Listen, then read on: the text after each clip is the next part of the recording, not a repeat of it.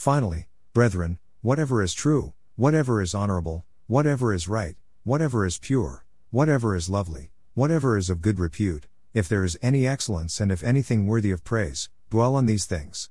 The things you have learned and received and heard and seen in me, practice these things, and the God of peace will be with you. Philippians 4:8-9. A blog about peace.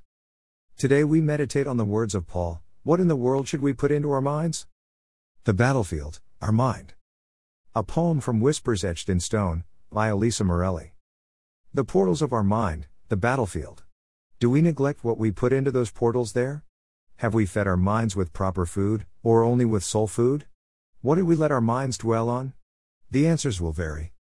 Thoughts are only given because there is much that we dwell on: sports, Family Guy, Everybody Hates Chris, pirates and warlocks, supernatural.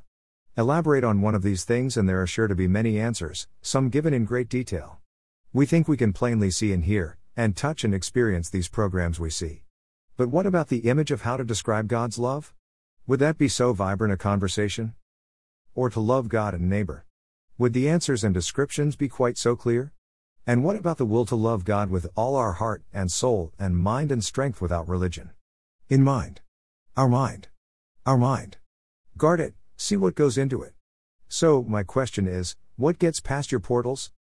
Picture, a district near Torquay, England. Pop quiz from February 12, quotes from The Lion in Winter, a 1968 film about Henry VIII, set in 1183 AD. I love pop quizzes. Here's the pop quiz of the week. Who wrote these quotes in a book when he was young? It is better to offer no excuse than a bad one. 99% of failures come from people who make excuses. There is nothing which can better deserve our patronage than the promotion of science and literature. Knowledge is in every country the surest basis of public happiness. I hope I shall possess firmness and virtue enough to maintain what I consider the most enviable of all titles, the character of an honest man. I did not chop down that cherry tree. My mother was the most beautiful woman I ever saw.